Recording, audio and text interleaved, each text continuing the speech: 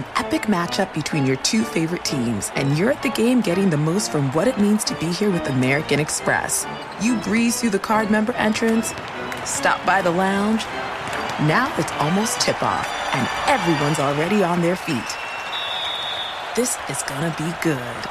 That's the powerful backing of American Express. See how to elevate your live sports experience at americanexpress.com/withAmex. Eligible American Express card required. Benefits vary by card and by venue. Terms apply. BetMGM has an unreal deal for sports fans in Virginia. Turn $5 into $150 instantly when you place your first wager at BetMGM. Simply download the BetMGM app and sign up using code CHAMPION150. Then place a $5 wager on any sport. You'll receive $150 in bonus bets regardless of your wager's outcome. And if you think the fun stops there, the king of sportsbooks has plenty of surprises in store. Check out daily promotions, same-game parlays, live bets, and so much more. Download the app in Virginia today and get $150 in bonus bets instantly from your first wager. Only at BetMGM. BetMGM and GameSense remind you to play responsibly. See BetMGM.com for terms. 21 plus only. Virginia only. New customer offer. Subject to eligibility requirements. Rewards are non-withdrawable bonus bets that expire in 7 days. Please gamble responsibly. Gambling problem? Call 1-800-GAMBLER. Promotional offer not available in Washington, D.C. Welcome back to Dealing Together. First caller? I bought 3 sweaters to get the 4th free. Oh, you got fleeced. Next caller? I traded my old Samsung at AT&T for a new Samsung Galaxy S24 Plus and chose my plan. That's not a bad deal. It is not. Our best smartphone deals. Your choice of plan. Learn how to get the new Samsung Galaxy S24 Plus with Galaxy AI on us with eligible trade-in. AT&T. Connecting changes everything. Offers vary by device. Subject to change. S24 plus 256 gigabyte offer available for a limited time. Terms and restrictions apply. See att.com/Samsung for details. This is Tracy V. Wilson from Stuff You Missed in History class. The national sales event is on at your Toyota dealer, making now the perfect time to get a great deal on a dependable new car. Like a legendary Camry built for performance and available with all-wheel drive, you can count on your new Camry to get anywhere you need to go. Or check out an affordable and reliable Corolla with a trim for every lifestyle. From the hip sedan to the sporty hatchback, there's a Corolla built just for you. Check out more national sales event deals when you visit buyatoyota.com. Toyota, let's go places. You're listening to Fox Sports Radio.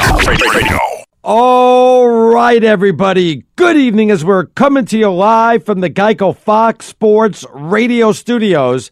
Did you know that 15 minutes could save you 15% or more in car insurance? What do you got to do? Visit geico.com for a free rate quote. What a great night to be on the radio Saturday, September 8th. He's Aaron Torres. I'm Arnie Spanier.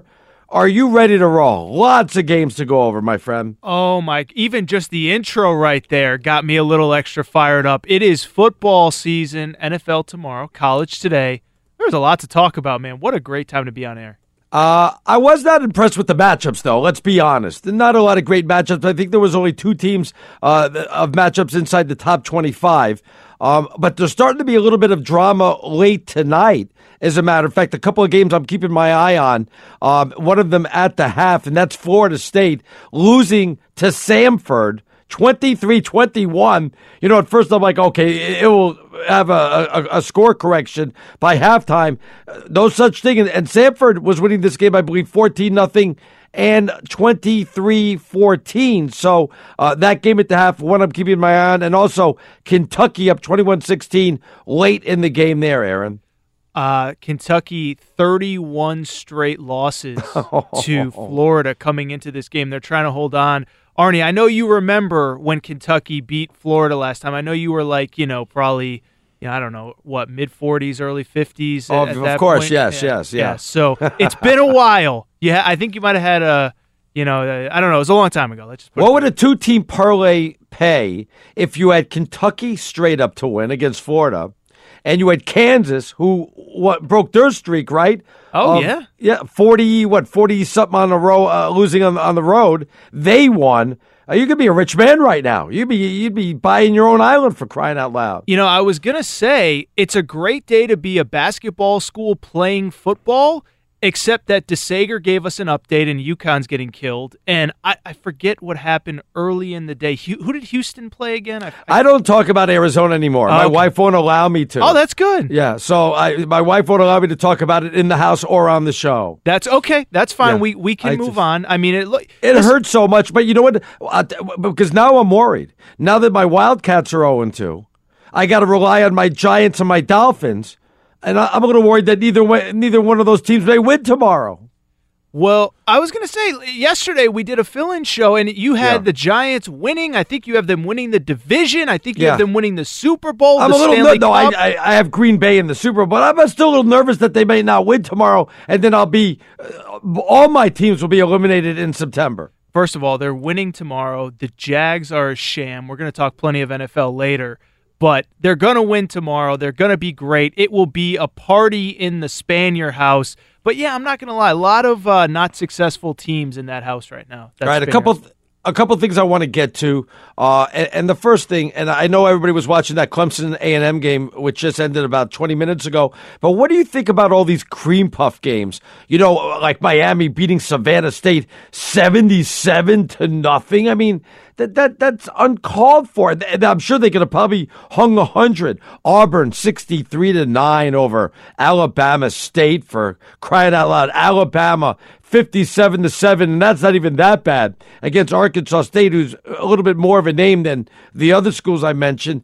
Virginia Tech just trouncing William and Mary, and Oregon beating Portland. I think it's gone too far here. No, I mean, to me, first of all, it's gone too far, except, as you said, Samford is beating Florida State. But to me, if it's a bad game, just don't watch. Look, we understand this has been going on since before I was born, since middle of your career probably. But it's been going on a while. Okay, that was the last one. I'll be nice now. But, my whole thing is there's so many great games on over the course of the day. We got Texas A&M, Clemson. We got, even though South Carolina, Georgia wasn't that good, there was plenty of good football to me. And look, by the way, there's been some blowouts in games that were supposed to be competitive. Mississippi State, Kansas State was one-sided. USC, even though the score is relatively close, is getting blown out by Stanford. To me, I just think there's so much great football on TV. Don't worry about the games that are boring. Just watch the ones that are fun. It's not that they're boring. I mean, it's one thing to go ahead and schedule a little bit easier, a little bit on the softer side. It's another thing. And look, I don't even know Savannah State's football background, but to schedule something like that, can't you at least make it where you're not, going to crush them by that score, where maybe it's a 3 or 4 touchdown difference, something like that, Aaron? Well, let me flip it on you, and I'm not doing this to be a jerk, and I'm not doing it to be funny, but Arizona relatively aggressively scheduled out of conference. I mean, BYU and Houston are, they're not kind of quote-unquote Power 5 teams, but they're good teams. Right. And now Arizona's 0-2. Don't you wish that there was a Savannah State on your schedule? Well, we have Southern Utah. I'm not even so sure we'll beat them next week. I'm not even at this point. But, no, I mean, those are teams outside the top 25. If you can't beat them, then you know what? You deserve what you get. You can't just keep ducking everybody. And I guess that's what we always blame the SEC for, but they're off to a phenomenal start so far this year. Yeah, well, Miami played LSU last week. Texas Tech, by the way, that was another team that won by literally like 70 points. I mean, they played Ole Miss last week. To me, it's just this is part of football. You almost get what's the equivalent of a bye week where you actually play. We understand why it's done. The little schools need the money. The big schools want the extra win on their schedule to try and get bowl eligible. I have no problem with it. To me, it's just the economics of college football. And like I said, my attention was much more on the games that are going to have the big-time impact, whether it's Clemson A&M, whether it's Stanford USC, whatever it is. One other game I am keeping my eye on, Indiana State Louisville, I think was tied at 7 at halftime. So, I didn't see that. Indiana State hasn't been this relevant since Larry Bird. So keep an eye on that. Let's get a combative here early in the show. How are you going to crush these schools for playing these big games, and then talk about how interested you are to follow Florida State, Samford, and Louisville, Indiana State? It's compelling. Those games are, but when you're beating other teams 77-0, I mean, why even bother scheduling something like that? And how much is Savannah State getting to play in a game like that? But, I mean, that's beside the point, though. Look, eventually people are going to say you got to schedule up a little bit, and it's going to come back and bite them in the backside when we're going to start deciding who the 4-team playoff's going to be. Did you see the Clemson game against A&M? What did you think about that one? It was a phenomenal game, and it was on, I don't know what it was like in the Spanier household. I know it's a little glum from the Arizona earlier today, but, in the office here, I mean, we were having a blast watching that game, and there's a lot of different takeaways, how A&M lost, the fumble out of the end zone late. But to me, my biggest takeaway, I don't know how you feel, Arnie, is that Jimbo Fisher, worth every penny that guy is. I mean, A&M was kind of criticized in the offseason. How can you spend that much on a coach, $75 million guaranteed? He looked like he was worth every penny tonight as they almost pulled off the upset against the number 2 team in the country. All right, I didn't have the sound on. Because I'm getting ready for the show, everything's hooked up, so I'm watching the game, but the sound's not on. I could have sworn that when the guy fumbled, Fields, I believe, right? That one of the referees, and I'm positive, marks it out of bounds at the 2-yard line. He doesn't rule it a fumble. He marks it he marks it a fumble out of bounds, the ball out of bounds at about the 2-yard line, and puts his foot there, Aaron. So when they come back and say the call is confirmed, well, then it should have been at the 2-yard line. I didn't understand. Yeah, I think that was the initial. The problem is you got so many of these guys, so many refs and everything on the field that there's sometimes we see this. There are multiple calls on a play, but it was called out of bounds, which then of course becomes a touchback and it's a change of possession and all that stuff. My whole thing is video replay just in general, and we see this all the time. But the idea that if you call it on the field, you need indisputable video evidence to overturn it, because it looked like there was evidence that it could potentially be overturned, but it wasn't indisputable. So to me, I think that play in specific calls into question about a lot of things, the replay, the rule itself. But at the end of the game, A&M had that chance to tie it up. They couldn't execute. Well, but anyway, yes, as you mentioned, they come back, they score. They couldn't get the 2-pointer. It wasn't even close. Clemson, lucky. The quarterback for A&M, Kellen Mond, 430 yards, 3 touchdowns, no interceptions. I thought he was fantastic. This game was a lot of fun. For a lot of blowouts that there were today, I thought this one was one of the better games to watch. Oh, absolutely. And that's kind of what I was saying before about Jimbo Fisher being worth every penny, because this was a kid last year, Kellen Mond, that was mostly a guy who did it with his legs. He wasn't a great passer. And look, I'm not a coach, and I'm not going to sit up here and pretend like I can diagram this or diagram that, but you could just see how much more comfortable he was in the pocket, about how he handled himself against that kind of historically great Clemson defensive line. I know it's early. I know it's easy to overreact, but I think this is a great sign for A&M and what they could potentially do under Jimbo Fisher. All right, and I think Florida just lost to Kentucky. Yep. So Kentucky now going to go to 2-0 and 1-0 in the SEC. How about that? Florida going down. What a world. Oh, my goodness. Now, after I just complained that the games were boring and there was no drama, Kentucky goes ahead and beats Florida, and there's some late games that may have a little bit of drama also, Aaron. Yeah, no, I mean, the Kentucky one is big. 31 years. I think it was 1986 or 87. I don't remember. Wow. 86 was the last time, confirmed by our crack research team in the back there. 86 was the last time. So, I don't mean to make you feel old, Arnie, but I was a wee infant last time Kentucky won. But this is, that's what's great about college football. I think this is just in the broader context what's great about college football. On any Saturday, anything can happen, whether it's Samford, Florida State, whether it's the A&M finish, or whether we're seeing a 31-game winning streak come to an end. This is what's great about college football, right? All right, well, and of course, I love the upsets. I just want a little bit more drama, and there was no drama in the Oklahoma-UCLA game, though. When it was 7-0 UCLA, I felt like tweeting or texting my partner on Sunday, Chris Plank, but I was afraid he'd get mad because he's at the game, getting busy, and next thing you know, his phone's buzzing, and I'm giving him crap. But this 7-0 lead didn't last long, Aaron.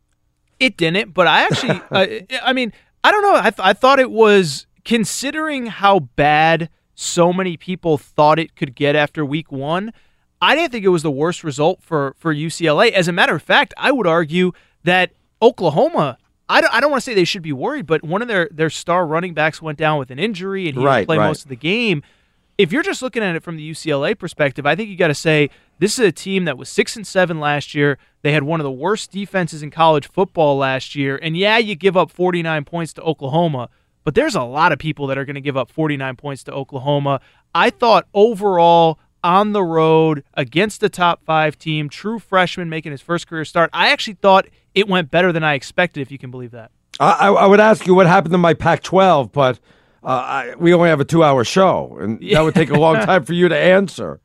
Oh, my goodness. It's downright embarrassing what's going on with my Pac-12. You know that, don't you? Well, I was going to say one of the teams in that league, kind of speaking to your point, Oregon, they were another big winner, 52-14, or 62-14, excuse me, against Portland State. That was another one that got out of hand early.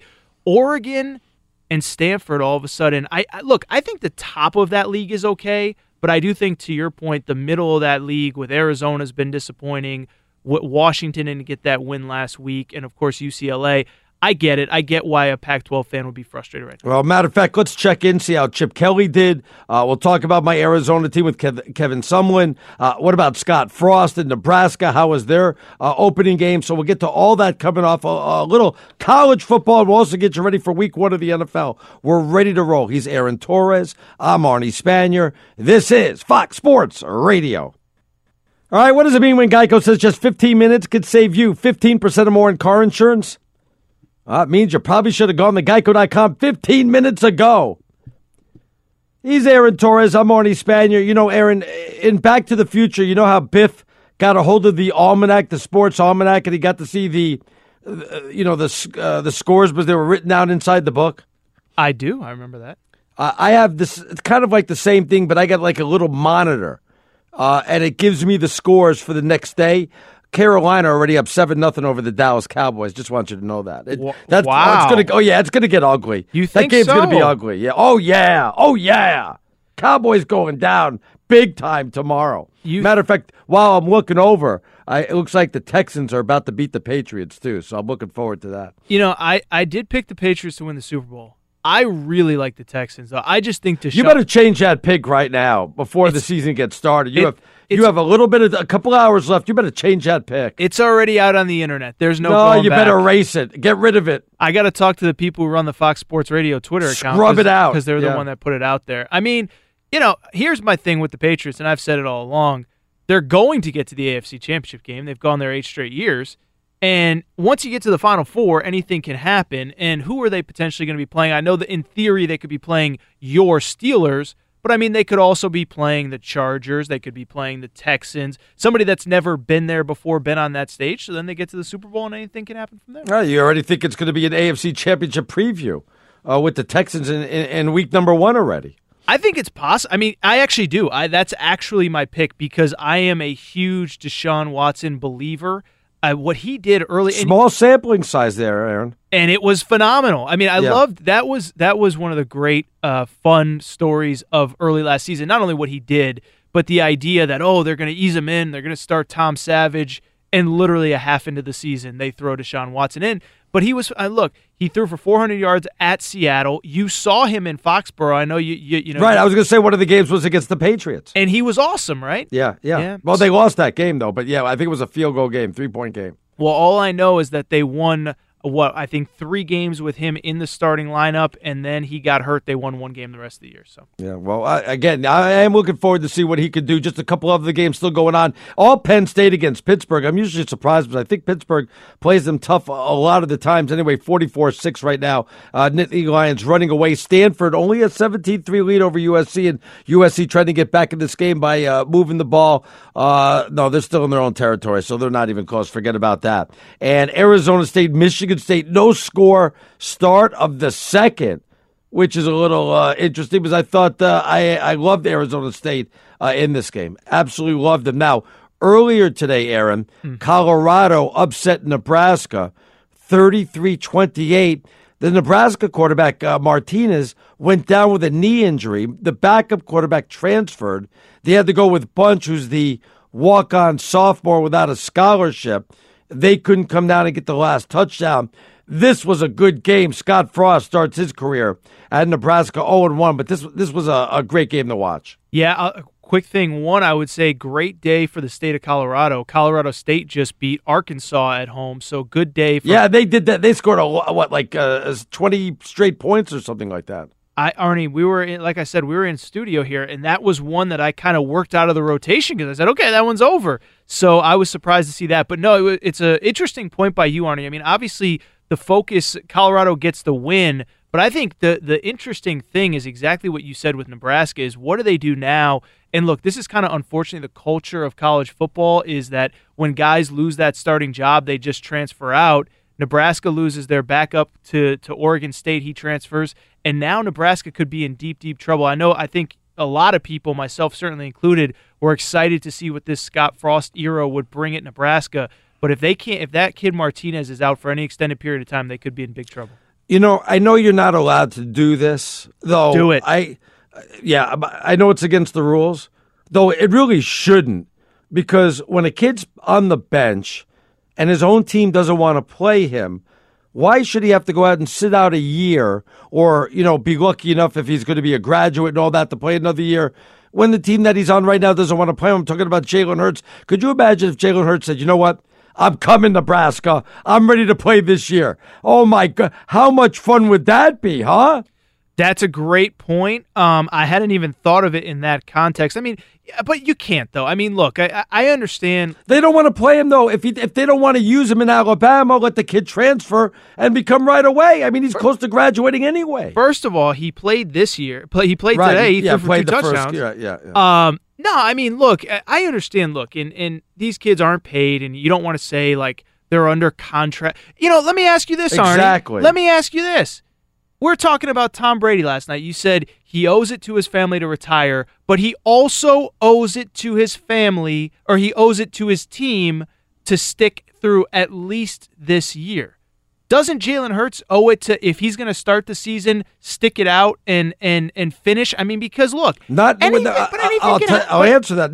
Not at the risk of destroying his own career. Why would it destroy his career? This is his last year. He wants to take it to the next level. No, it's his third year. He's got 2 years of eligibility left in theory. Yeah, but he's going to be sitting on the bench. You think he's going to go ahead and take one for the team and let a year pass by because you want him to take one for the team? No. But he has a career to worry about. You're the one that said that Tom Brady, first of all, you think that he should retire because he owes it to his family. But then I said, well, why shouldn't he retire right now? And you said, well, he owes it to his team to at least finish the year. Right, because he's the starting quarterback. But once Jalen Hurts, once that season starts, once he goes through fall camp, doesn't he owe it to his team to stick with him? Well, if he was going to play, but he not played today. No, come on. 7 and 9, it's mop up roll there. If the game's on the line, he's not sniffing the field anywhere. Why would we want to punish a kid like that though, who's been nothing but really exemplary and is close to graduating? Why would you want to do that? Well, who's punishing who? I mean, he had the chance to transfer in the offseason. Yes, he did. But that, wait a minute, wasn't that Nick Saban not saying? He's still not saying who the starter is. Well, that is true. I would say, first of all, there are some complicating factors as far as once the semester starts. Like, you can't just transfer and be eligible. I mean, this isn't the NFL or the NBA. When somebody gets released, you just go. I mean, there are academic requirements, and so right. I don't know. I'm sure Nebraska would figure out a way to get him enrolled, or any school, frankly. But no, I mean, to me, I just think you said that. It's so interesting. You just said that. That's the way it is in football. It's not like that in other sports. You know that, don't you? Well, basketball, I mean, yeah, I guess you're right. No, like in hockey, like when my kid plays hockey, there was one team that was like 3 goalies went down over a weekend. They signed a kid who was playing in the United States Hockey League, got him into school the next day, and he was on the team ready to play. I mean, really? Boom, boom, boom. We're, right in the middle of a semester. So there's a lot you could do in hockey. I guess you just can't do that in football. That's interesting. I did not know that. But no, I mean, look, Jalen Hurts, first of all, like I said, he had, the chance to leave in the offseason. I think to your point, Arnie, look, Saban wasn't, I don't want to say he wasn't straight with him, but look, we saw how that game ended last year. We saw Tua was the better quarterback. We saw in spring ball, the reports out of Tuscaloosa was that Tua was better. To me, once you go through fall camp, once you commit to the team, you stick it out. I mean, I feel bad for Jalen Hurts in the bigger picture, but in the smaller picture, I can't say that I feel awful for him only because, one, he had the chance to leave and he didn't, and two, whatever happens this year, whether he wins the job back or not, he's going to have a great opportunity next year. Now, you're a coaching guy. You're a coach's guy. Love coaching. I think Scott Frost, and even though he didn't win today, is going to be phenomenal for Nebraska. I think he's exactly what they needed. He will have that team turned around. They may even have a good year this year, but overall, they will be back to being a power in no time with Scott Frost. I am 100% with you. I think it was Tim Brando from Fox said that he thinks that it is the best hire that any program has made since Nick Saban got to Alabama. Wow. Yeah. Now, I mean, there's some guy named Urban Meyer that's done pretty well at Ohio State. I'm trying to think of who else. Jimbo. Well, I guess it remains to be seen. Jimbo Fisher at A&M. But no, I mean, the point being is that this is one. It just makes sense. I mean, he's a guy that if you read what he said too, he gets not only the job, but he gets the school. He gets what made them great when he was there. I mean, he's talked a lot about reinstituting things that made them successful. I mean, they had a great strength and conditioning program when he was there. They had a great walk-on program that produced players that were contributors. And I think he just gets that job in a way that maybe some other people haven't. All right, take a look at more of the games from the top 25. Of course, a lot still going on. I want to talk a little bit about Alabama, what's happening there, a little bit about the SEC also. So we'll have all that coming up. First, let's check it with DeSager, see what's trending. What's going on out there, DeSager? Well, Kentucky actually got a win over Florida, for starters. Yeah. You had Florida, let's just say this was a winnable game, an understatement. Late third quarter at home, they missed a 36-yard field goal. Next drive, threw an interception. Final play of the night, fumble returned for a touchdown. So it was a 27-16 Kentucky win at 25th-ranked Florida. Florida State, and Miami. Oh, my goodness, they must be going ballistic out there. Although Miami did win 77-0 tonight. Well, but last week, what about the week before That's right? Yeah. When they played a real team, it was horrendous last week. Yeah. Miami beat Savannah State tonight. This Florida Gators franchise, let's call it, had won 31 straight years over Kentucky, but not tonight. And Florida State at home is losing late third quarter to Samford 23-21. For what it's worth, Samford top 10 FCS, but that's FCS, people. So what? Exactly. On Fox TV right now, mid-fourth quarter, Stanford continues to dominate USC, 17-3 for the home team. Boise State, late second quarter, up 31-0 over Connecticut. Penn State has dominated the second half. They've just scored again. So at Pitt, it is Penn State 51-6 over Pittsburgh, about 4 minutes left in that game. And Michigan State has kicked a field goal, so it's a 3-0 lead at Arizona State early in the second quarter. Wins today for number 3 Georgia and number 8 Notre Dame. Tonight, number 2 Clemson got a 28-26 victory at Texas A&M. A&M missing a late 2-point try. Online car shopping can be confusing. Not anymore with True Price from TrueCar. Now you can know the exact price you'll pay for your next car, so visit TrueCar to enjoy a more confident car buying experience. Serena Williams lost the U.S. Open final, swept by Naomi Osaka. In Major League Baseball, 3 ball games still going on. Yankees in the top of the ninth lead 3-2 at Seattle. Diamondbacks bottom of the ninth are tied 3-3 with Atlanta. Already Colorado has beaten the Dodgers 4-2. Cubs have a doubleheader at D.C. after yesterday's rain. Cubs lost the first one to Max Scherzer, who pitched a complete game, 10-3 Nationals. Cubs are winning the nightcap 5-3. Still playing at this late hour in D.C. in the top of the 7th. The NASCAR's Xfinity race was postponed to Monday by rain at Indy. The 400 at the Brickyard is tomorrow, weather permitting. Back to you. All right, thanks a lot, DeSager. We're coming to you live from the Geico Fox Sports Radio Studios. It's easy to save 15% or more on car insurance with Geico. Just go to geico.com or give them a call, 1-800-947-AUTO. And the only hard part, well, that's figuring out which way is easier. He's Aaron Torres. I'm Arnie Spanier. Your UConn Huskies not looking real good, just like my Wildcats, Aaron. So they're down 31-0. I just texted my mom in our first commercial break. My mom, my stepdad, season ticket holders for the Huskies. I texted her. I said, I hope you didn't stay up for this. Her exact quote was, "We're at Buffalo Wild Wings. Best news of the night is that they close in 20 minutes. So there you go. UConn football, baby. Can you feel the excitement? Sorry. I'm sorry, but there was a time that Arizona was number 3 in the country, I believe. Oh yeah, yeah, in football. So, back in the old days, like the 1800s. I was gonna say shortly after I left, when I was at UConn, they were in what was at the time the Big East had a football conference. They don't anymore, and UConn was like a fringe top 25 team while I was there. It was funny because I forget where it was. But I went somewhere, and there was like an old game on, and UConn was ranked like number 21, and I was like, in college football, really? They were ranked that high, but they were, and that was a long time ago, though. Where's our producer, Eminem? What, is he sleeping? What the hell's that guy? The guy's never around when you need him. You never call for me. So. I always call for you. I want you to know something. I got some good news for you. I never give you good news. Is that the Browns up 14-0 over the Steelers? Don't do this. No, what do you mean don't do that? What do you mean don't do that? You put your own team in the college football playoff and they're 0-2. So I rest my case. That you mean the Browns are not up 14-0 over the Steelers? The Browns are tied 0-0 because the game hasn't started yet. Okay, it looks like they'll get out to a 14-0 lead though. So have you seen the weather forecast by the way for this lousy. game? Oh my God, lousy, it's terrible. Yeah. So I mentioned this last night, Arnie, has any team, first of all, they're coming off an 0-16 season. Yeah. Starting linebacker potentially going to jail for insider trading. Yeah. Well, that's just insider trade, no big deal. No big. I mean that's white collar stuff. Yeah. I mean, not even a real prison. But anyway, I think you go to a prison where they keep the doors unlocked and you can just come and go as you leave. No, they have like ping pong, softball, tennis. Okay, so cable TV. So we're like number 1 among people in prison too. They listen to our show. You've told me that before. Yeah. I think you have a couple pen pals or something like that. On Twitter, no, they have internet.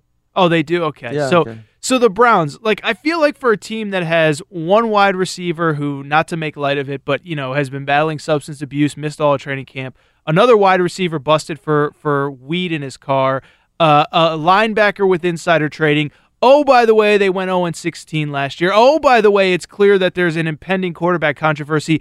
I feel like there's way too much buzz for the Browns, considering all of those things that I just mentioned. But they were on Hard Knocks. That's What's why. Wrong with you? That's why Hard Knocks could make Hard Knocks could make this radio show look interesting. No, we are pretty interesting, but I mean they could make any team look damn interesting because I'm telling you, the buzz about the Browns when you think about the fact that, like I said, starting linebacker arrested, wide receiver arrested, didn't even tell the coach, which we found out on Hard Knocks.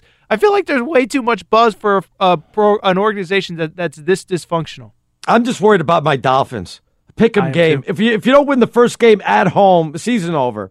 Done. That's it. Yeah, it's a pick 'em. I'm picking the other team. I'm sure you might as well. You'll win some money. Real quick, what was the tweet that you put out about the SEC earlier today? I know that it probably has changed since then, but what was the tweet that you put out? Well, there was a lot of buzz this year that the SEC would be clearly behind the Big Ten, and they're no longer the elite conference that they once were. I think that was probably me screaming that from the rooftops. Yeah, well, you also had Arizona in the college football playoffs. Yes, exactly. So I should be fired for that, but go ahead.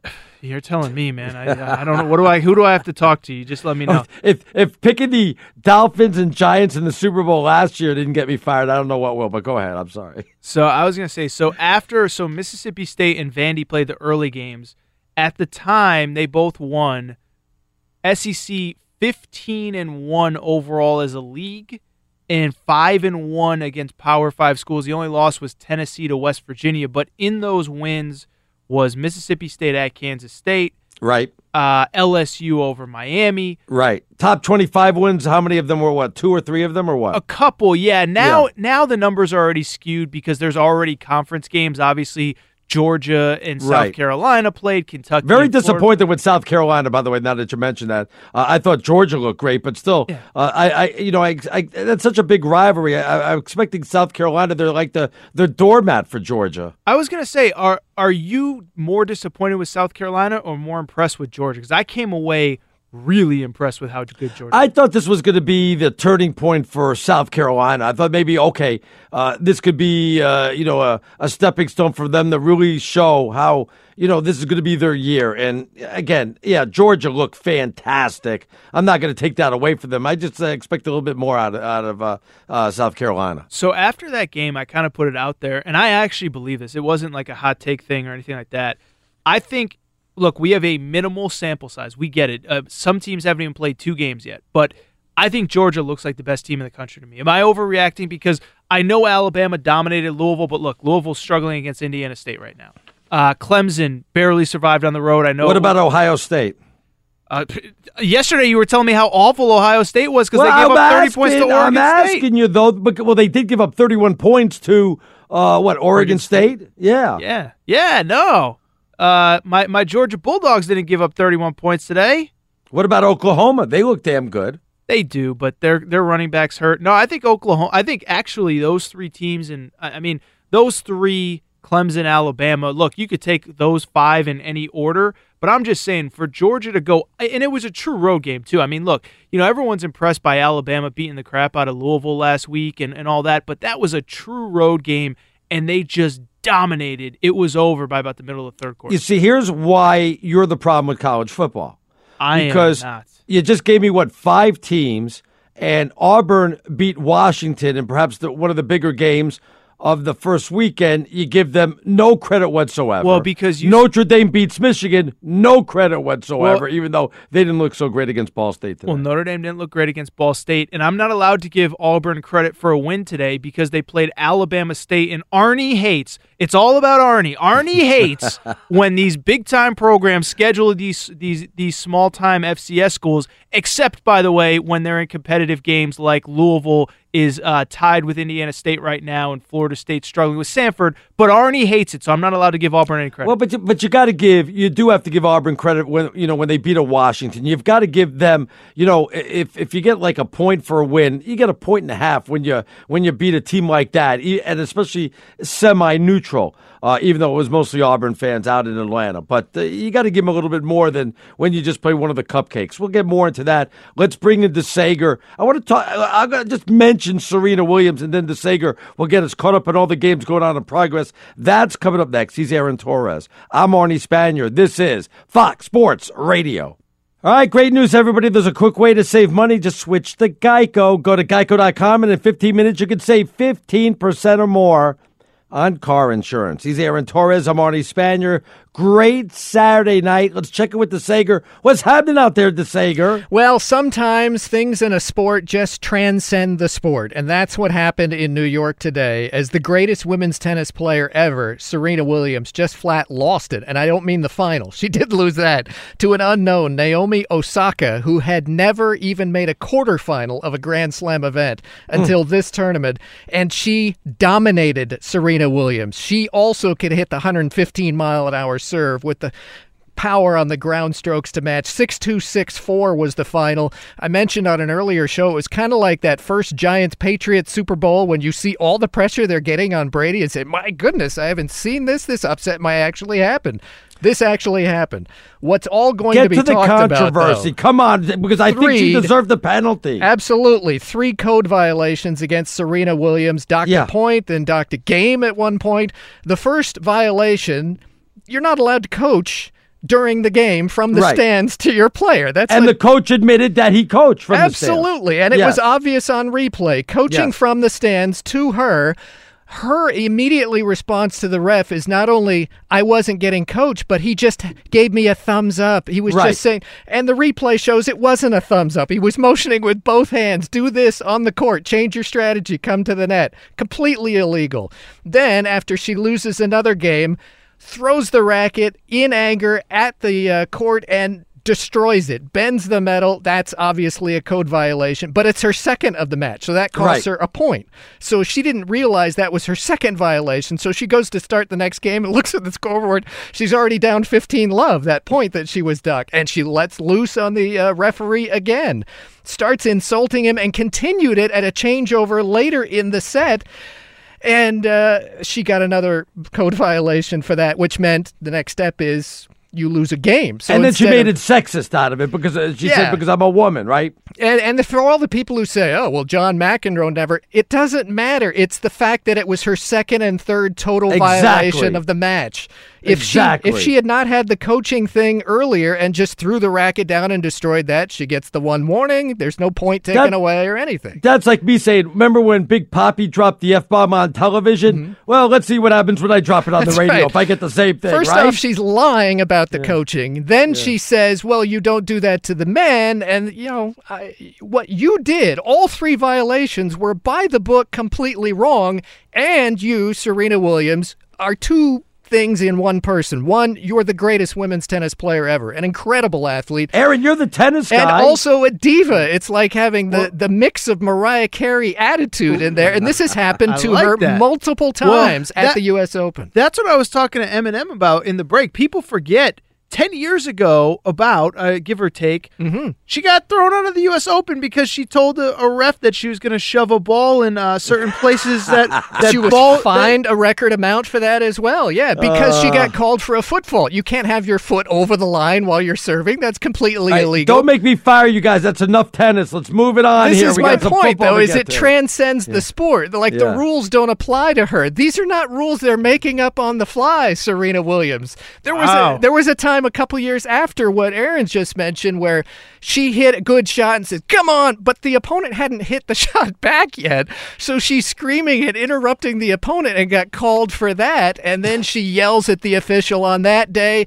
and made it personal on that day. Well, you're just unattractive inside. You're a bad person. And today she was saying to the referee, you got to tell all the people and apologize and say that I didn't cheat. I'm not a cheater. I have a daughter. And she's going on and on. Yeah. Fact, all three violations were proper calls. Exactly. Stop destroying the racket, stop taking coaching during, and stop insulting referees left and right in your U.S. Open history.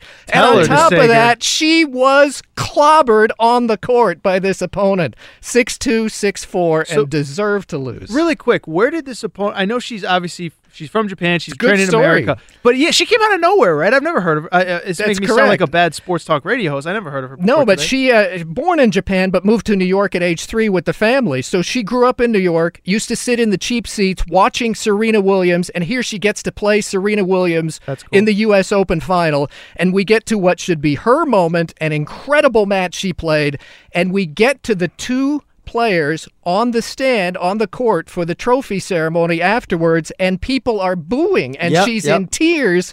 It's just Serena's reaction got the crowd going, took away what should have been a great moment for a player who played so well today. All right, give me a little football, would you please, before I fire you again? Go ahead. Well, how's Florida State doing? They're trailing. Losing. It's 12 minutes left, 23-21. Samford leading at Florida State, people. Also, San Diego State has just scored to take the late lead on Sacramento State. What? 4 minutes left. Aztecs get a touchdown and 2-point conversion, 21-14. Never forget, Arnie wants these games eliminated. Except when they're close. Boise State, the halftime lead on UConn, 41-0.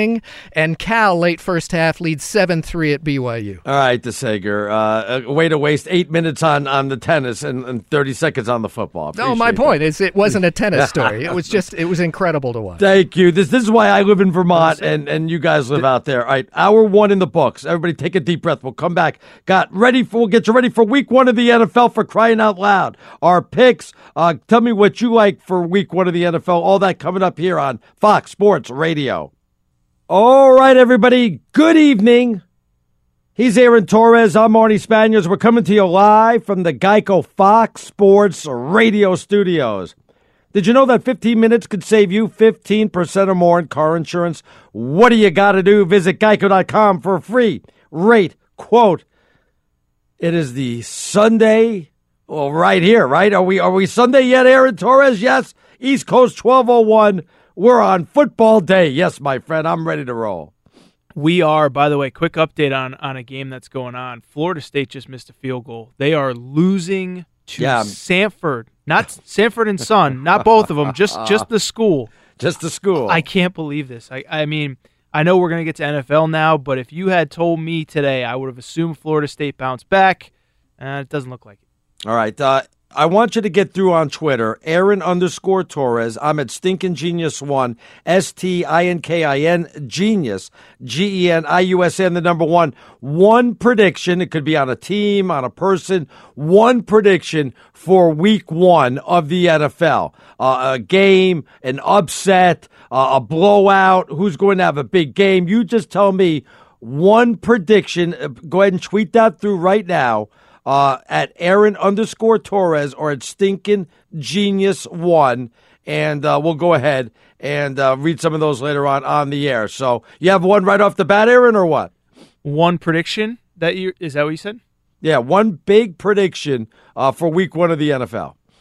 I do. Do you want me to share it right now this second? Yeah, give me one, man. Give me one big one. Okay. My big one is Arnie Spanier's Browns go down hard to the Steelers. I just think that, look, I said it earlier in the show, the Browns, they are getting the hard knocks bump right now. Whenever a team is coming off an 0-16 season, have an incompetent coach, have a wide receiver arrested for marijuana possession, have a linebacker off the team for insider trading, that's not a team that I'm getting behind. Yet for some reason, people seem to love the Browns. I think the Steelers absolutely smoke them. I think it's much more the same old Browns tomorrow. All right, and I'm going to give you my big prediction. Like I said, send the Shores one big prediction on week 1 of the NFL. We are going to go ahead and wrap up college football, anything in the top 25 we want to get to. And real quick, because at first I thought this was a joke, but not based on whose Twitter account this is. I want to bring in Eminem, our producer. You sent me this story. This is not a joke, is it? This is not a joke. This was actually retweeted by Dan Wolken, who's the big college football guy. Yeah, the big college football. I'm looking at this, and I know everybody's going to think that this is a joke, that we're making this up. But this is not being made up whatsoever, right? No, this is not. This is Darius Lemons. He's a running back for Florida. So as you guys recall, we talked about this last hour. For the first time in 31 years, the Florida Gators have lost to the Kentucky Wildcats in football. So at 11:44 Eastern time, this was a note that was posted on Darius Lemons' Twitter account. It says, quote, "I would like to announce that I am transferring from the University of Florida. I'm going to miss some of the boys I've been playing with for the past 2 years I've been here. I feel I've learned a lot from the previous coaches that were here. I want to find a school I can help to my best ability and actually use my talent that God has blessed me with. Thank you. Farewell." Talk about really bad timing, right? Well, wait a second now. Arnie Spanier in the last hour was an advocate of guys should be able to leave whenever they want. They should do what's best for them. So, Arnie, I assume you support this 100%, right? No. Well, first of all, I said they should maybe transfer and be able to play right away if they weren't playing. But two, again, you said, and I'm going to stay consistent. You said I said that Tom Brady should at least stay for this 1 year because he owes it to his team. Can you imagine transferring right after one of the worst losses in Florida? I mean, I don't know if it's Florida That's history. What makes this story so ridiculous is the fact that, like, hey, this is literally minutes after Florida, I guess you could call it one of their more embarrassing losses in the history of their program because they hadn't lost to Kentucky and they lost in the swamp in their home park. So it's like, talk about making an emotional decision, right? Really, geez. Well, no, Arnie, I thought it was okay. I thought they have to do what's best for them, and if they're not playing, they should be able to leave whenever they want and play whenever they want. And that's what fine. You just said. He should be able to leave, and if he wants to transfer, but I mean that's an emotional decision right after the worst loss in like Florida history, and he's like, I'm going to make my decision right now. Boom, I'm out of here. Wow. I don't know. Why is it emotional? Maybe he just because they just lost. They just lost to Kentucky. But maybe he didn't play, and he feels like he can help out other teams in other places. I don't know. To me, it seems kind of contradictory to what you're saying last hour. No, not at all. Not Why at all. not? Look, Jake, because Jalen Hurts is not wanted by Alabama, and I don't care what you say when you said, well, he played a little bit here. And of course he's wanted by Alabama. He's not. He's wanted just to sit on the bench in case anything happens to Tua and there's an injury. That's not fair to the kid. I mean, come on now. The guy's 26-2 as a starter, and you're going to put him on the bench? I'm sure there's a lot of teams that could use him. So because he's good and this guy from Florida sucks, it's okay for Jalen Hurts? No, but I'll even take it a step further. How about this? We always protect the quarterbacks. We always pay them more money when you're a quarterback and only one can play, why shouldn't there be special transfer rules for quarterbacks different than running backs or offensive linemen or defensive linemen when more than one can play? You know, it's like being a goalie in hockey. It's horrible. When one goalie gets to play, the other one, you don't get to split the time. You understand that? Except Jalen Hurts did split the time today, though. Well, no, they're just gifting him time. That's not splitting the time. If the game's on the line, you know it. And I know. Wait, you actually think Jalen Hurts is going to get into the game with the game on the line? Is that what you're telling me? Well, I think it's going to be about 2 months before a game is on the line with Alabama anytime soon. Yeah. But no, I mean, I don't know. To me, I get your point that quarterbacks can play, but why do quarterbacks, like you said, they already get enough special treatment? Why do they deserve more special treatment? Because they don't, because only one get to play. That's the problem. And, you're going to keep a kid on the bench, and if he wants to play for another team that happens to need a quarterback, he's going to have to sit out a year. Real quick, because we asked for predictions for week 1 of the NFL, Aaron_Torres at StinkinGenius1. WV says, I believe that Kirk Cousins will put to rest all the doubters this year. This is his year. You buying that? You think Cousins is going to have a big year or what, Aaron? I think he's going to be helped because he just has a better team around him. But, I mean, I don't know that he's going to be significantly better than the guys that they had last year, Case Keenum, all those guys. I mean, to me, I don't think Kirk Cousins is a difference. Like I said, I think it's just that they have a really good defense. They got good skill position guys. It feels like a little bit of a stretch to me. All right, and Stone Cold sends something, and he says it's a lock, Vikings -6. I'm on the Jimmy Garoppolo bandwagon. I'm not so sure I'm liking that one. I'm not jumping on that Viking bandwagon right here in game number 1. Who sent that in? That was Bill from Stone Cold Lock. He says Vikings -6. That's from Bill. I will say that Bill is maybe the smartest man on the internet. When they inevitably fire my partner here because he, all his picks are terrible, I would like Bill to co-host with me. I am 100% with Bill. I said it yesterday.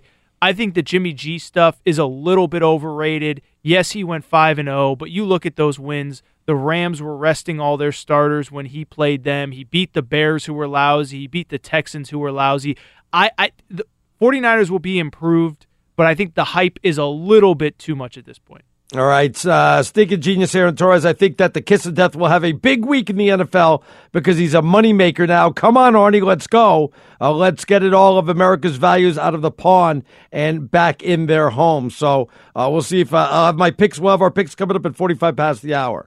So we'll see how that works out. And also, another prediction, my big prediction for week 1, Andrew Luck leaves the game, injured or not to return for the rest of 2018. Take it to the bank.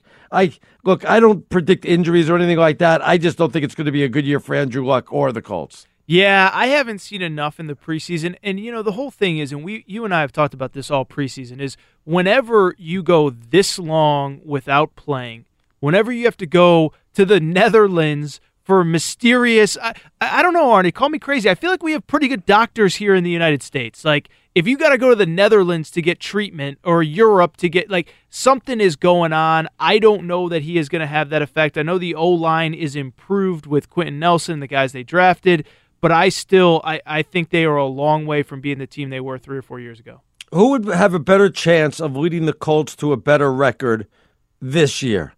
Andrew Luck or Colin Kaepernick? It's a great question. Both have been out. You said now Kaepernick has been out, 2 years? How long has Luck been gone? A year and pretty much 2 years also. So I'm starting to think Colin Kaepernick would be a better fit right now. Well, we'll see with Andrew Luck. I mean, I'm not sold on Kaepernick. Look, he's 31 years old. He completed 59% of his passes the last time that we saw him. Whatever you think about Andrew Luck, I mean, I don't know. To me, I would still ride with Andrew Luck, at least for now, but it's a good question. I don't know. You got me thinking here. You put me on the spot. I wasn't ready for it. I wasn't ready for the question. What a good radio host does. Chase says the Green Bay Packers will have a 1,000-yard wide receiver in Adams and a 1,000-yard running back in Williams. I have I'll spill the beans because I know we're going to do Super Bowl picks at the last segment, but I have Green Bay and Pittsburgh in the Super Bowl, and I'll give you my winner then. But I have those two teams in there, Aaron. So what is it that you like so much about Green Bay that you're 100% sold on? I don't know. They have this quarterback named Aaron Rodgers. I heard of him, yeah. No, I don't know if you've really heard of him. It's an Aaron thing. Yeah. It's such a different team when he's in there compared to when he's gone. I think they finally have some weapons for him offensively at the wide receiver. I'm worried about the running game. Defensively, though, they're as strong as ever. And I don't think that I don't think that division is as tough as people making it out to be with Chicago and Detroit. I know people are like, oh, Chicago. No, I think it's I think they can win that division, and I think they can overtake Minnesota. Yeah, I think they can certainly win the division, but I do think it's tougher. I mean, I've never been sold on Detroit like so many people, but Minnesota, that defense is still going to be phenomenal, as we just discussed. Whether Cousins is the guy that puts them over the top remains to be seen. You don't think the Bears will be like way in? Because to me, I understand that Trubisky is still a work in progress and second year and all that stuff. But you look at the pieces they have on that defense, they have a chance to be really, really good on that side of the ball. All right. You can get a hold of him at Aaron_Torres. I'm at StinkinGenius1. Samford has added a field goal. They're up 26-21 over Florida State. Florida State with the ball in their own territory. So once again, we'll keep our eye on that. 7:44 left in the game. But coming up next, Vegas Runner live from where else? Las Vegas. Any bad beats in college? And let's start breaking down week 1 of the NFL. Who does Vegas Runner like against the spread? That's all coming up next. He's Aaron Torres. I'm Arnie Spanier. This is Fox Sports Radio. I was listening to this on my 8-track on the way in. What does it mean when Geico says just 15 minutes could save you 15% or more in car insurance? It means you probably should have gone to Geico.com 15 minutes ago. Florida State, 2nd and 1 on the Samford, I believe, 10-yard line. 5:50 left in the game. They trail Samford 26-21 in that one. Injury on the play. We'll keep you updated. There's going to be a little bit of a delay. Let's go out to the Geico Fox Sports Celebrity Hotline. Joining us now. You can check him out at thebigmoves.com. That's thebigmoves.com. He's our pro sports bettor and handicapper. You could tweet him at Greek_Gambler. That's Greek_Gambler. It's Vegas Runner. How you doing, Vegas Runner? Never better, Arnie. It's that week. NFL kicking off tomorrow. I mean, it did Thursday, but it officially does tomorrow. With that said, books did well with UFC 228 as, once again, disrespected. Tyron Woodley goes off as an underdog, the champ. All the public money was on Darren Till. He didn't get the job done. That was a good result for the book, but it wasn't going to help their Saturday, as in college football, you saw Alabama roll. Ohio State rolled. If UCLA didn't get that backdoor cover with Oklahoma, they would have been still cashing 3-team parlays. But Georgia got the money. It was one of those days where some of those big favorites got there. I mean, the Notre Dames didn't, but they weren't attracting money anyway. The teams that did, even like Baylor, which moved 3-4 points from a 13-point favorite, went off 17 almost against Texas San Antonio. So if you bet at the close, you push, but up until then, you cashed the ticket. So it wasn't a great result for the books in week 2 of college football. All right, well, let's get right into the NFL week 1. Which is the game that's getting the most action on right now? The game that's going to end up getting, as of right now, it's going to change because it's always going to come down to the Monday night affair. Sunday night football, then Monday night football. And I sound like a broken record. I've said it on your show 1,000 times, but 9 out of 10 bookmakers' weeks are going to come down to the result of Sunday night football and Monday night football because they attract the most betting action, and a lot of times it's lopsided betting action. It's a prime time marquee game. And what happens, bettors that are behind look to catch up, bettors that are ahead look to double up. So far, though, on Sunday, games that are getting a lot of money, the Texans and the Patriots, number one. Not surprising, it's the New England Patriots, and it's not as one-sided as you usually expect with the Patriots, which is surprising because I'm going to tell you this, Arnie. All you had to do since the Brady-Belichick era, 15 years, if you just woke up and did nothing else but bet the New England Patriots, you cashed 63% against the Vegas number. You know how hard that is to do? There's not a wise guy walking the planet that could claim he's 63% over 15 years. And yet we come in and say, New England's overvalued. You have to pay a premium. The public always bets them. And they've outperformed the betting market. And here we are again. They open up as 7-point favorites, and they're down to 6-point favorites as the short money comes in against the New England Patriots once again. Not surprising. It'll be interesting to see if the public comes in on New England at home. Hard to see the public fading them. But again, that line dropping, and that's the game that's attracting the most money as we speak. One line that I just don't get, Vegas Runner, is Steelers-Browns. I'm looking here. It looks like it's about -4 in most places. Look, I get that the Steelers aren't going to have Le'Veon Bell, but with the Browns, I've mentioned it to Arnie a number of times. They had a linebacker pulled away for insider trading. Antonio Callaway's had trouble. Josh Gordon's had trouble. A brewing quarterback controversy. Why is this game so tight? The books are going to hope you're correct. It's short money that's on the Cleveland Browns. In fact, the wise guys have unloaded on this game. They fired on the total multiple times, the under most especially. I mean, that total, it opened 46-47, and it got driven down to 42.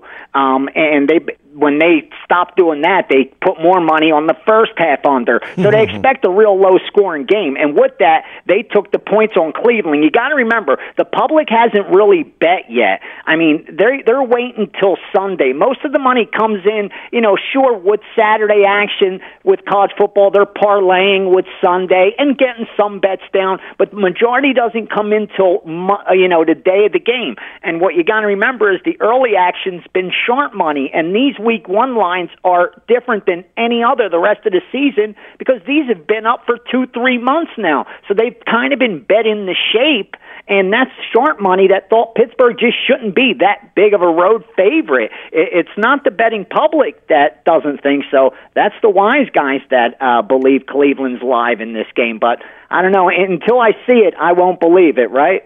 Right, exactly. By the way, Florida State with a touchdown on 3rd and goal. They're up by 1. Still plenty of time for Samford to get back. Jacksonville and my New York Giants. Right now, Giants are getting 3 points at home.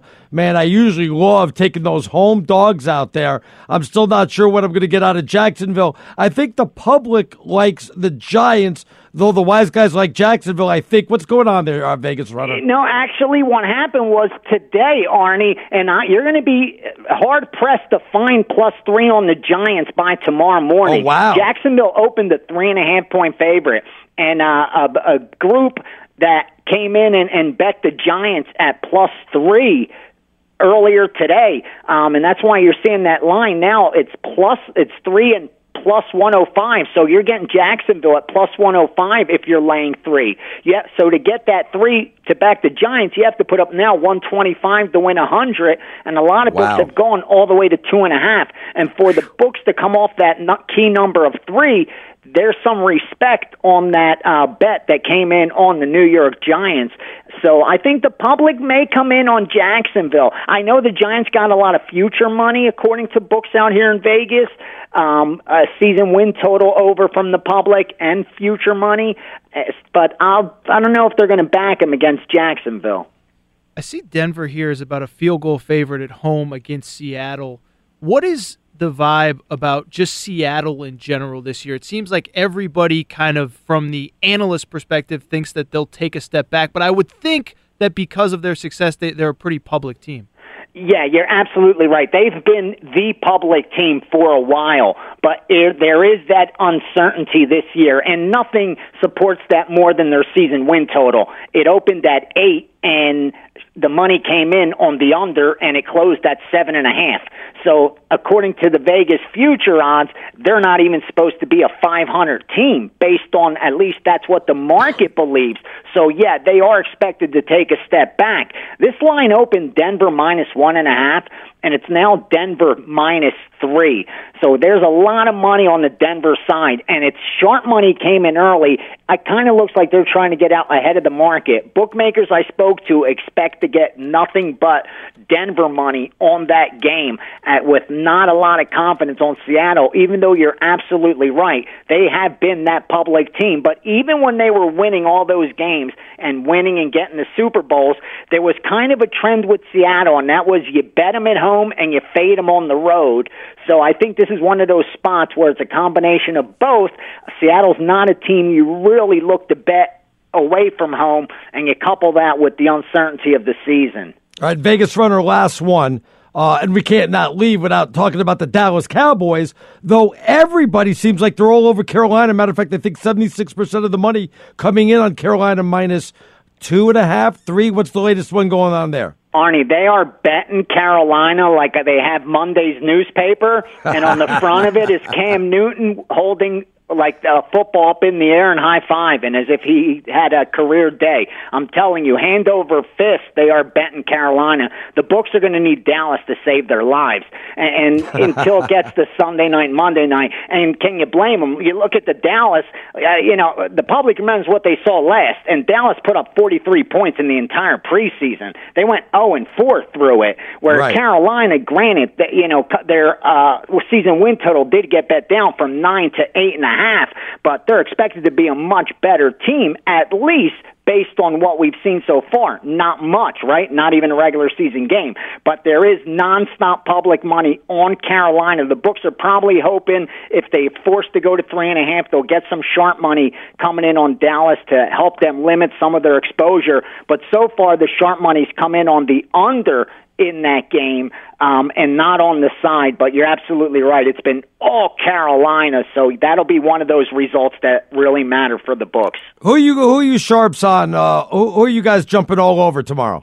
So far, Cincinnati was the play that got multiple betting syndicates took Cincinnati over Indianapolis. The under in the Pittsburgh, like I said, they bet that under so much for the game that they had to then go to the first half under. And then that Seattle Broncos, the exact same thing, and that's going to happen tomorrow. That totals 42.5 in some places. You're not going to find that tomorrow. They're going to blast that under first half and game. And Sunday night, Chicago Bears, wise guys are going to be all over the Bears. Most betting syndicates already got down. They took the 7 and a hook. That's where the hot games are. It's early in the season. These guys win long term. I always say on any Sunday they could go 5-1 or 1-5. The books get respect. They get respect from the books because they win more than they lose long term. Over small sample size, anything can happen. But those are the hot sides for tomorrow. TheBigMoves.com. That's TheBigMoves.com. You can tweet him at Greek_Gambler. That's Greek_Gambler. Always a pleasure. Have a great day tomorrow. We'll speak to you next week. Thanks for having me on. Enjoy the games. All right. Take care. Vegas runner, everybody. I'm watching the game. Samford was coming down almost in field goal range, and you saw what happened to Sager or what? Tell us what's trending to Sager. Pick 6, Florida State is going to survive. It's under 3 minutes to go at FSU. Seminoles, who had just gotten a touchdown and 2-point conversion for the lead, now could go up 36-26 over Samford again late in the game. And they are starting the second half in 96-degree weather tonight at Arizona State. Halftime, it's 3-0. 15th-ranked Michigan State leading the Sun Devils. UConn finally on the board. They're down 48-7 at 20th-ranked Boise State late in the third quarter. San Diego State needed 2 touchdowns in the fourth quarter to escape with a win against Sacramento State, 28-14 the final. And Indiana State's at Louisville. That game was 7-7 in the third quarter, and a long night because they had a huge storm and a weather delay earlier. Now about 5 minutes ago, Louisville ahead at home 31-7. There was the upset with Kentucky finally beating the Florida Gators. They won at 25th-ranked Florida tonight, 27-16. Any more transfers? Or no, just one, right? Yeah, stay tuned. The night is young. Well, if Sanford would have won, I don't know how many people would have transferred after that. Kentucky had lost 31 straight years head-to-head with the Florida Gators, going back to 1986. And even before that, they'd lost 6 years in a row before that. So it's time to celebrate for Kentucky football. Yes, they do have a football program. And by the way, our last guest just mentioned UFC 228 was tonight. Tyrone Woodley defended his welterweight title with a second-round submission over Darren Till. And they're still playing baseball, or trying to, in the bad weather in D.C. They're in another rain delay, which started a half hour ago at about midnight Eastern time. And this is the second game of a doubleheader. It's an unbelievably long night of baseball, and the Nationals are trying for a doubleheader sweep of the Cubs. With Max Scherzer, they won the first game 10-3 over Chicago. Bryce Harper is homered to give him a 6-5 lead over the Cubs. They're middle of the 8th inning and not yet done in that game.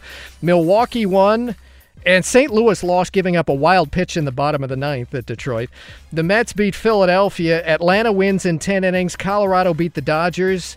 The Yankees and Cleveland each won. Houston and Oakland each won. Arizona Cardinals gave star running back David Johnson a 3-year extension worth $30 million guaranteed. Good deal. And as far as the top 10, Clemson, ranked number 2, won 28-26 at Texas A&M. A&M missed a late 2-point try. Georgia and Notre Dame got wins on Fox TV tonight. Stanford beat USC 17-3. The Trojans with 3 turnovers in that game. And how about this? Ohio State, in its game, ranked 4th. They beat up Rutgers 52-3. So a 49-point margin of victory. Of the last 3 matchups with Rutgers, they've beaten them by 49, by 56, and by 58. Well, that's pretty competitive. The last time a team outscored a conference opponent by those margins in 3 straight games was Miami over Rutgers about 20 years ago. I thought you were going to say Savannah State is what you were going to tell me. Yeah, that final score was Miami 77-0 against Savannah State. How about their night? 5 first downs for the whole game, 10 punts, 4 turnovers. They had 18 drives on offense and only 78 yards of offense. And congratulations to Kansas football. It had lost 46 straight road games until a win at Central Michigan, 31-7. That roadless win streak apparently had tied Northwestern for longest in the FBS. Northwestern through 1982. That's it? No preseason hockey scores you want to give? It's full. All right, it's thanks a lot. night. Oh, my goodness. You killed the rest of the show. Oh, hold on. Manitoba has just taken a lead. Yes, thank you. We're coming to you live from the Geico Fox Sports Radio studios. Easy to save 50% or more on car insurance with Geico. Just go to geico.com or give them a call. 1-800-947-AUTO. The only hard part, figuring out which way is easier. Real quick, as we continue looking at week 1 of the NFL, obviously, I was going to say starts tomorrow, starts today, because I'm on the East Coast, Aaron. So we're on Sunday. Le'Veon Bell, now that we know he's not coming in for game 1, I still don't think that means he's going to sit out the first 10 games and then come in after that. I still think there'll be a chance that he may come in earlier, though I'm not so sure it's going to be game 2 or game 3 either. Well, he's sacrificing, about almost $1 million a week? Like 800,000 plus, give or take some change there. Exactly. And so I do, in some ways, see it from his perspective, the idea that, look, the Steelers are going to run him into the ground. They know it's their last year with him, very likely, certainly with the way things have played out, and they are going to try to get the most out of him. But at a certain point, 1, you got to showcase yourself for potentially another team. But then 2, oh, by the way, he's probably got bills to pay like the rest of us. What would happen if Aaron Rodgers was in the final year of his contract and said, I know that the Packers are just going to want me to throw the ball all over the place, so I'm going to sit out. That's not the same. That's not the same. Now you're just making stuff up to just be combative. Okay, why is that not the same? And 2, how about if they have, let's say we'll throw in a bad offensive line also, but why is that not okay? Well, your point about Green Bay's offensive line at times has not been the best, but, Le'Veon Bell, he had, 400 touches last year or something like that, right around there. We're talking about getting hit, getting tackled hard 15, 20, 25 times a game. That's a lot. So because he plays in when I wanted to make an exception for quarterbacks, you didn't want that, but you wanted an exception for running backs because he's going to be hit hard, and Aaron Rodgers isn't going to be hit hard. Well, I mean, if you were Le'Veon Bell, would you come back? I mean, I signed the contract, didn't I? I planned on coming back, I guess. But you also unless that was just fraud. But go ahead. No, I mean you made it very clear during the offseason that you thought you were worth a little bit more money. The organization used the franchise tag on you to keep you under contract below market value. I mean, Arnie, come on, we know what your market. We know what your market. Why is that below market value on a franchise tag? That's not below market value. Well, it's less than he thinks he's worth.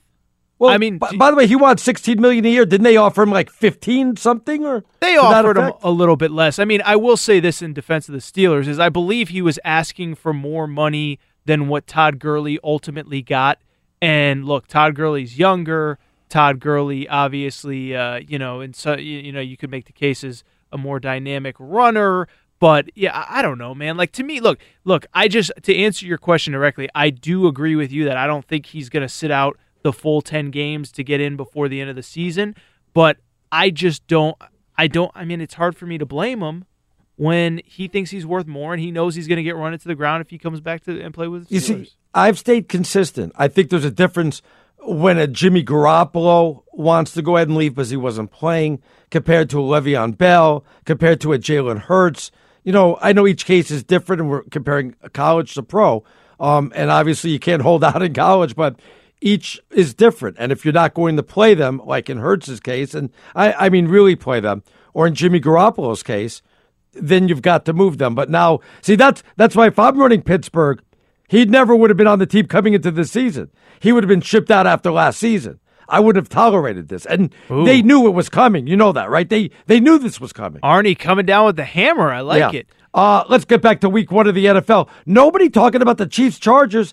That, to me, is the best game coming under the radar. Some people even going with the Chiefs as a Super Bowl sleeper. The Chargers as a Super Bowl sleeper. Why are we just giving up the Chiefs? Is that because they can't win a playoff game at home or what? I think you'd probably agree with me on this. I mean, there's just, to me, so much uncertainty at the quarterback. Look, I get Mahomes was awesome in the preseason. He's going to have those throws that blow up, that are on Twitter, that the videos that get retweeted a million times. He throws it 60 yards downfield off the bat. But that doesn't always translate in game situations, and it doesn't always translate in regular season situations. So to me, I think that's why everyone's they got 1 foot in the water on the Chiefs, but they're not ready to jump 2 feet in because they don't know what they're going to get from the quarterback position. I don't know what to get out of Tannehill with the Dolphins at the quarterback position. It was a miserable year last year. Now some of the premier guys are gone, like Jay Ajayi and Jarvis Landry. Is there enough weapons for Tannehill? Is he a good enough quarterback?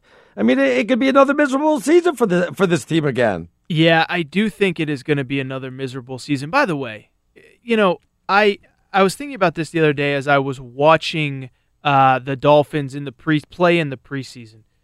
Adam Gase, wasn't he supposed to be this offensive genius? Oh yeah. Can we stop? Best thing since Walsh. Yeah, and I get it. Like he was obviously really successful that last year in Chicago with Jay Cutler and all. I get all that, but I just got what you said. The best thing since Bill Walsh. That was funny. Yeah. But can we stop labeling everyone an offensive genius? I feel like we get that way too much. And no disrespect to Adam Gase, he's had some tough things pop up, but since he's been there, obviously the Tannehill injury, the offensive line coach doing some things outside of work that he shouldn't have been doing. But we got to stop labeling all these guys offensive geniuses. It kind of takes away from it, I think. I heard a rumor, maybe you could confirm this or maybe you could deny this. Is John Elway suiting up to play for the Broncos tomorrow? I'm hearing rumors that he may. I have not heard that rumor. Where did you hear that? On the internet? I think he'd be the best quarterback right now if he suited up. What do you think? Case Keenum just played in an NFC Championship game last year. He was amazing. Stop it. The miracle in the mall or whatever they called it. I want you to know something. If Case Keenum is as good as you think he is, then the Broncos should win that division then. He's phenomenal. He's unbelievable. Well, no, right. I mean, win the division. You were just saying the Chargers are a Super Bowl sleeper. The Chiefs are your favorite team in the NFL. I'm not picking the Broncos. That I promise you. Matter of fact, when we get back finally, some of our picks against the spread for Week 1, our Super Bowl pick, all that coming up next. He's Aaron Torres. I'm Arnie Spanier. This is Fox Sports Radio. Great news, everybody. There's a quick way to save money. Just switch to Geico. Go to geico.com, and in 15 minutes, you could save 15% or more on car insurance. He's Aaron Torres. You could reach him at Aaron_Torres. I'm Arnie Spanier. You could reach me at Stinkin' Genius 1. All right, Aaron, let's get to week 1 of the NFL picks. Give us some music, Bobo. Put us in the mood. Give us a little football music, would you please? For crying out loud, I'll start things off. I'm all over Carolina minus the 3 against the Cowboys. The Cowboys, look, I'm not saying they're one of those 3-13 teams, but I could see them more 8-8 than anything else once again. Carolina's got a lot to prove, and I think they could be a sleeper to make a run at the Super Bowl. Carolina, the much better team, and all I have to do is lay 3 points. Give me Carolina minus the 3 against the Cowboys. I am sorry to our producer, Eminem, but I do not understand this fascination with the Browns. I've said it many times. When your starting linebacker gets arrested for insider trading, when you have a brewing quarterback controversy, when one of your wide receivers gets arrested for pot, doesn't even tell the coach, it tells me the organization is still dysfunctional. Steelers roll in week 1, even without Le'Veon Bell. I'm not on the Patriots bandwagon this year. 3 wide receivers. Edelman's going to be suspended. No clear-cut running game. Sony Michel's been hurt. I've got questions about the first-team defense. Don't want the 6.5. Don't need the 6.5. I'm taking the 6.5. Upset special number 1. The Texans beat the Patriots. The line is moving in my favor on this one. I've said for weeks now, the Jimmy G hype a little bit too much. And it has nothing to do with who he's dating in the offseason, by the way. Minnesota was a 5.5-point favorite. It's up to 6.5. Woo! Yes, I'm telling you, elite defense going up against Jimmy G, who beat up on a lot of bad competition late in the year. Give me the Vikings, the points. They're at home. They win big. Give me my Giants for no other reason than sentimental, because if I lose with the Giants, I'm going to cry all the way until next year when football season comes around. All my teams can't be crappy. The Giants, though, with the signing of Odell Beckham Jr., with the pickup of Saquon Barkley, with the pickup of Nate Solder, shoring up that offensive line. Eli Manning's got a lot to prove. He's back. Giants have a great defense. Give me the G-Men plus the 3. Arnie, you stole my thunder on this last one. I am totally on board with you. First of all, I like what the Giants did in the offseason, all the moves you mentioned. You add Saquon Barkley, you shore up the offensive line. I'm also just not sold on the Jags. This is a team that beat up on a weak, battered, bruised AFC South last year. Obviously, the Texans without Deshaun Watson for most of the year. The Colts without Andrew Luck. They have some injuries, some suspensions coming in this game. No Dante Fowler. To me, I think Jacksonville was a one-year, one-hit wonder. Giants win and give Arnie Spanier some peace of mind while the rest of his teams are terrible. All right, let me finish up my 6-pack, 3 more picks. I'm going to take the Kansas City Chiefs plus the 3.5. That line went from 3 to 3.5. The public pretty much split on who they like in this one, though they certainly like the over. I think the Chiefs put some points on the board. Chargers won't be able to keep up. Give me Kansas City plus the 3.5. Rams, man, I am all over the Rams in the Monday night game against the Oakland Raiders. I think the Raiders are going to have a miserable year. The public also on the Rams. Give me the Rams minus the 4. And I don't believe in the Bills, Aaron. I think it's going to be a horrible year for them. I remember what last time Nathan Peterman started at quarterback. Give me the Ravens minus the 7.5. So there you have our picks. Do with them as you please. But they are strictly for entertainment purposes only. Who do you have in the Super Bowl? Patriots, Rams, baby. The only person at Fox Sports Radio that picked the Patriots to win the Super Bowl. I get the doubts from people like you. Yeah. I'm betting on Belichick. I'm betting on Brady. And I'm betting, frankly, that we're going to get somebody weird out of the NFC without a ton of kind of Super Bowl chops, somebody like the Rams, somebody, I don't know. I just don't think it's going to be one of those marquee organizations like the Packers or whatever. So you get a confident Patriots team coming off a Super Bowl loss. I like them to win it all. I have Green Bay and Pittsburgh with the Packers winning it all. Now, obviously, I was assuming Le'Veon Bell was going to be the starting running back. I'm not going to change my pick because for some weird reason, I feel like once I change my pick, Pittsburgh will go 15-1 and make it to the Super Bowl. So I'll stick with them whether Le'Veon Bell comes in today, tomorrow, 10 weeks from now, or never. Green Bay over Pittsburgh. I wanted to say my thank yous. First of all, thanks to Eminem. Producing the show, Bobo, our technical director, DeSager, on the updates. Coming up next, RJ Bell and Jonas, straight out of Vegas. Jonas filling in. I'm wondering if Live Bet Jesus is going to make an appearance. I don't think RJ Bell ever met Live Bet Jesus. So those guys are coming up next. Jonas is going to be sitting in with RJ Bell. Aaron, enjoy Sunday, and I will catch up with you next week, my friend. Thank you, Arnie. Pleasure as always, and good luck to your Giants. All right, good luck to you guys betting the games tomorrow. Good luck to everybody watching the games. Week 1 of the NFL. It is finally here, and man, it couldn't come soon enough. Straight out of Vegas, coming up next, right here on Fox Sports Radio. Infiniti presents a new chapter in luxury, the premiere of the all-new 2025 Infiniti QX80, live March 20th from the Edge at Hudson Yards in New York City, featuring a performance by John Batiste. The all-new 2025 Infiniti QX80 is an SUV designed to help every passenger feel just right. Be the first to see it March 20th at 7 p.m. Eastern, only on iHeartRadio's YouTube channel. Save the date at new-QX80.com. Don't miss it. 2025 QX80 coming this summer.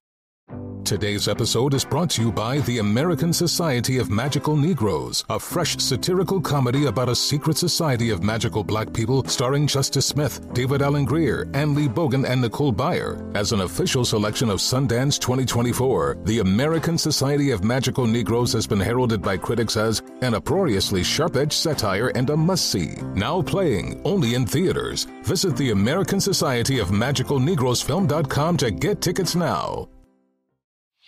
Whether it's your first time betting or you've been gambling for years, have a plan and know the game.